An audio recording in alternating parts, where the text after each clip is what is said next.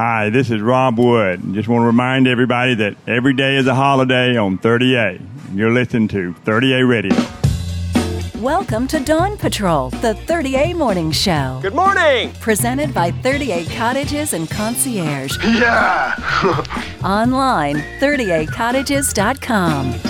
Good morning, everyone. This is Mike Ragsdale with 30A, and we're here broadcasting from the 30A store in beautiful Gulf Place at the corner of Scenic Highway 30A and County Road 393. And I have the pleasure of sitting today with Rob Wood, also known as the Kingfish locally. And Rob is, I would say, a colorful local. Is that a fair assessment? Some have called me colorful, of course. You're kind of a tan color today, which means you've been doing the proper thing this time of year, hanging out on the beach a lot? That's why I moved here. Yeah, and where did you move from? Well, I came out of Atlanta. Out of Atlanta, and how many years have you been here? We started coming down here in 2008, but we moved full-time in 2013. Okay. And so you married way out of your league. I'm going to just be upfront and honest about that. I mean, Dr. T is not only beautiful, but obviously smart. I mean, they don't just give out those doctorates freely, do they? She is outpunted my coverage as you no question. Use a lot. And actually, we're engaged. Everybody thinks we're married. We are going to be married later this year. Oh, well, congratulations preemptively. Yeah, so that's awesome. Okay, well, I just always assume y'all act like a married couple. Yeah, we fight and we have good times, exactly just like what I meant. Just husband and wife.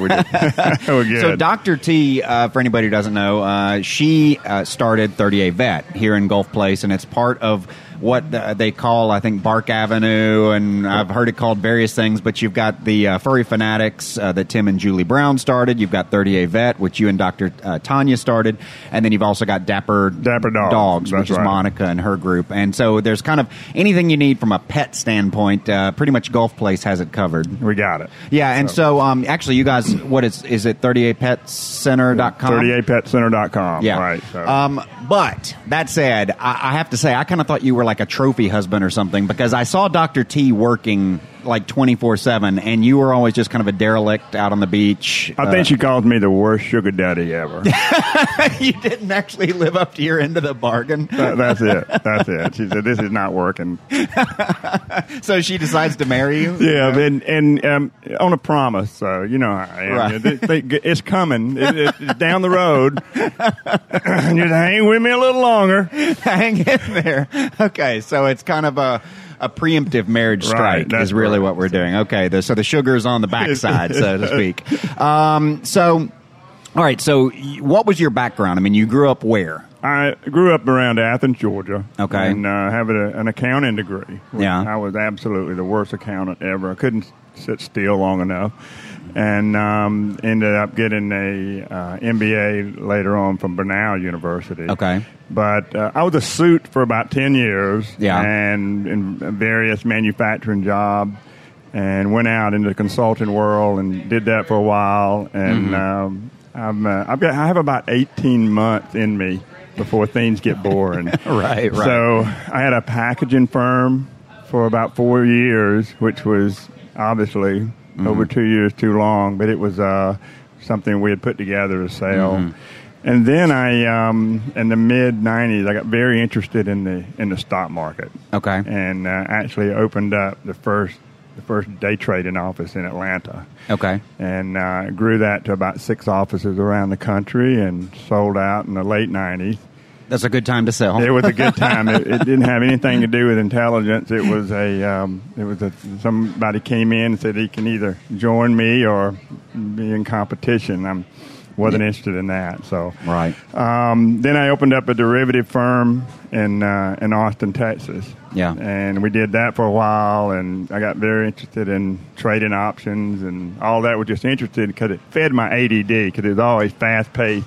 Right. End of the day, you knew exactly whether you were winning or losing, and none of this long-term stuff. So when did you first become kind of fascinated with the beach? Has it always been part of your blood, or is it something that kind of developed later? I was interested in the beach, and when Dr. T and I got together in 2008, she brought me down here, and I grew up in northeast Georgia going to the Atlantic coast, and I don't remember ever coming here. And I've been all over the world, seen a lot of beaches, but when she brought me down here in '08 to see this, I fell in love. This is one of the most beautiful places I've ever seen. Right. And so we started making plans to move down here. And you've become not only staples in the Gulf Place community, but also a regular character, I would say, on Grayton Beach. It's kind of like it's part of my weekend ritual to see you out on the beach and to hang out. Well, we enjoy that beach, and we enjoy the people out there. And one thing we've said about this area is there's an enormous amount of diversity here. We like that. We certainly enjoy the positive energy that you have here, and it's been a wonderful move for us. So now you actually took it to another level. Is you didn't just pick up and move to the beach like some of us. You actually kind of developed a philosophy around it, and then actually wrote a book called The Kingfish Way. And so it's The Kingfish Way by Rob Wood, available on Amazon.com. And so tell us a little bit about the book. That was I basically had started to write several books in my life, and Tanya had sent me down here to put my thoughts about how one might stay happy as they began to age. And I saw a lot of my friends in their mid 40s and early 50s. I call them going to the couch. They're settling. They're giving up. And I wasn't interested in that, and I was wanting to put those words in a narrative form. And I've used a formula myself of how, as we age, basically things change. Either we change or our environment changes, and if we don't deal with that, then we're not happy. So this book is about a man that hits a wall in his mid 40s. And he gets some advice from an elderly lady and to go on a walkabout. So he goes on a walkabout through a number of southern towns and meets some colorful characters and ends up at the beach. And the philosophy is knowing yourself and then freeing yourself and being yourself. And the book talks about that in a narrative form. I do believe that it's kind of funny. If you ask me about my third grade teacher, I can tell you things about third grade. I can tell you things about 10th grade. I can tell you things about 7th grade. I can't tell you anything about 27. I can't tell you anything about what I did at age 33. I really can't. And I think part of the reason is because until we get out of college and high school, everything's compartmentalized. Every year you're changing. You've got new faces, new venue, new teachers. So you remember that. It makes an impression. But then what happens is we graduate, whether it's from high school or college, and we start to let time slip away because things don't get compartmentalized as much. And so a decade can bleed off pretty quickly. And so to your point, with that short attention span, shaking things up, if you're feeling like time is slipping away, I'm a big proponent of move or change jobs or change houses or hopefully not spouses, but the point being is do something significant, change something in your life, because that will create a new chapter. It absolutely does. And we go numb. And the reason we go numb is because we don't have the stimuli, and what I call it living in a silo. If we get in our cars and we drive to work the same way every day, we come home and we do the same things and we have the same conversations and we go to dinner with the same friend, then we're not expanding and we're not living outside of our comfort zone. Right. And with that scenario, then an hour becomes a day and a day becomes a week. The next thing you know, it only takes about 2 weeks to get from January to April 15th. Yeah. And then now it's Halloween and we're putting up Christmas decorations. And I would just say that this book is designed to be a wake-up call. And it was supposed to be an easy read. It was going to be a beach read and hour and a half, but really just, wow. Yeah. There's something, maybe I need to do something here. Missing the boat. There's more left. Well, speaking of which, there's a battle cry throughout the book, and it's actually on the cover of the book as well. So what is the underlying battle cry of the Kingfish Way? it's a mindset that every day is truly a holiday. And what do we do on holidays? I mean, we tend to do the things we want to do. No, we don't have to be at work because we're working for the man. Right. We tend to plan our day to either be with family or do things that we consider to be fun. Right. And I would say that why don't we try to live every day that way? And it has a lot to do with the way when you read the book, you'll see the characters in there. Their mindset was different from that, and the underlying results indicated that. So we try to change one's mindset throughout the book with Everyday Holiday. Everyday Holiday, I love that, and it really is true. It's we all, for some reason, arbitrarily, assuming your work schedule allows you weekends off, and I recognize in a tourist community it's not always a Friday, Saturday, Sunday kind of thing, but it is funny. We all look forward to Fridays. We all dislike Mondays, and I think it's just something that's been ingrained in us that we have to do, but it's not really legitimate. I mean, it's just an arbitrary line, and Everyday Holiday tries to break through that line a little bit. It does, and I meet with people, even on Grayton, I meet with people who allow Monday to destroy Sunday.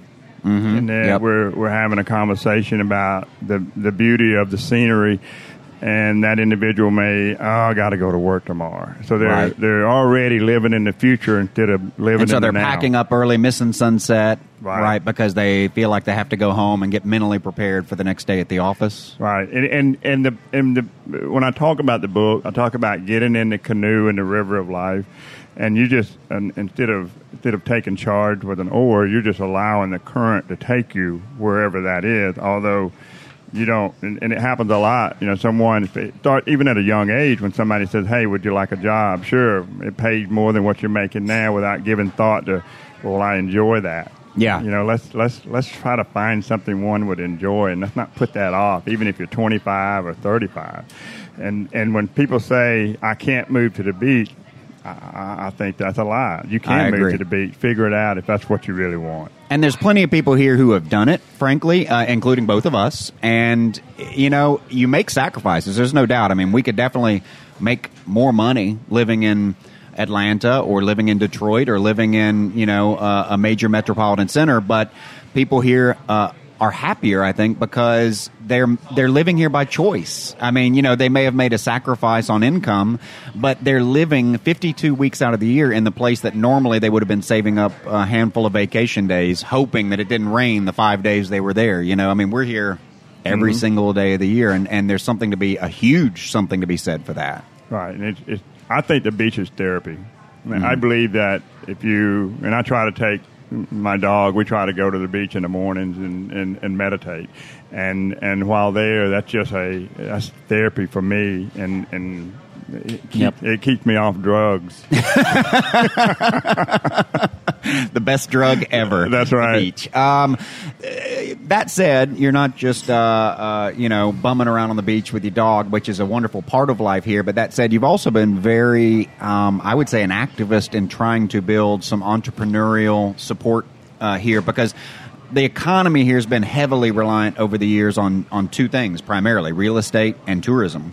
Right. And I think to develop as a community, that's something you feel like needs to change? I do, and we can. When I got involved with that, I felt like that the middle class, there was just like across America, the middle class is getting smaller and smaller and smaller, and you have a group here supporting those that have money, and there's and this is not it's certainly not a cheap place to live, and so. What is it we have to do to build an entrepreneurial community here? And as I got interested in that and working with the chamber, it was one that I found out later, and we started talking about Zori Lab and creating that. We did find out that Panama City had a wonderful incubator, which we put that on the back burner right now primarily. And now when people talk to me about that, I send them to that incubator over there. But I'm in the last 100 years, wealth has been created either through the stock market, basically through real estate, or through the entrepreneurship. And the easiest route for people to pull themselves out of that lower class is, in my opinion, through entrepreneurship. If you had an idea, and there's numerous opportunities with Kickstarter and venture capitalists there, but a lot of people they don't understand that. Yeah. And if we could do that, it would be wonderful. Well, I think that, this area is also ripe for so many creative ideas. We've got a situation where the early pioneers, the Robert Davises and the Dave Roshkovs and these different people who came into the area after the hardcore locals have been here forever. But then you have these guys who came in and start to build these settlements, for lack of a better word. Now you've got the shop owners showing up, and they're all kind of, they're still the prospectors that come and go, but it's the people who create the stores to support the prospectors and to support the other business people. I think there's a huge ripe opportunity here for business, and I think if you're going to start something, this is the place to start it. I think there's a wave coming, and some people may like it, some may not, but we're not going to be able to stop this progress when 331 is full-laned all the way to 10. Yeah, it's going to open up an infrastructure that this area has never seen, and yes, there's the people to support the rooftops that are coming. This is going to be a great, in my opinion, entrepreneurial opportunity area. I think it's an inevitability. Change is going to happen. We all know that. It's the old adage, but I think that managing change is all you can do. Right. And try to manage it as effectively as possible and in a style that befits the area and the area deserves. So I think it's bringing the right kinds of business. What do you think are the right kinds of businesses for an area like this? Well, what we were talking to people about primarily is creative ideas, right? It doesn't necessarily mean that we can have that someone has to have a particular shop for a service. What about a manufacturing scenario, a clean manufacturing where people have ideas that we can put people to work and get their income level up from a skill-based standpoint. Right. We have a wonderful opportunity with Guff College just right down the road and Northwest College here that we can take an entire generation of people that from the Funiac to Freeport to Walton, to South Walton, and prepare them. There's just not a lot of what I call clean manufacturing elements here. And when that infrastructure gets in with 331, that's going to open that up. Well, what a great opportunity, too, to create some progressive businesses that are helping with clean energy or information technology, things that, could really improve lifestyles everywhere, but that could be done here. I mean, I think you've got a decentralization that's happening in the metropolitan areas. People are realizing they don't have to deal with a 2-hour commute. They can come live in the place they want to live and still achieve their job and their happiness, through modern technology. So, certainly. I mean, we've got, and I think you knew this, a member of our team that actually was in Colorado and meeting with that individual every day. Via Skype or so you can work just about anywhere. Yeah. So the book is called The Kingfish Way. The battle cry is every day a holiday, and the man is Rob Wood, a.k.a. The Kingfish, and it's available on Amazon. And coming to some other stores here on 30A soon. So that said, we want to encourage everyone to pick up a copy of the book because it's a great, easy read, really a fun beach book, The Kingfish Way on Amazon.com. And also want to encourage anyone who has furry friends to visit Bark Avenue here in Gulf Place and 30A Vet. And actually, if you go to 30apets.com, it kind of encompasses all of the people. So, it sure does. So please tell Dr. T hi. Congratulations preemptively on this wedded bliss stage that you're about to enter. Yeah, I thought when we got engaged that would calm everything down, but I think it was no. Every day a holiday. I love you, honey. All right, every day a holiday. See you out on the beach. See you, Mike. Thanks, Kingfish. Dawn Patrol, presented by 38 Cottages and Concierge, with properties in Rosemary Beach, Seacrest, Seagrove, Seaside, and Watercolor. Unpack, relax, and forget where you're from. 38cottages.com.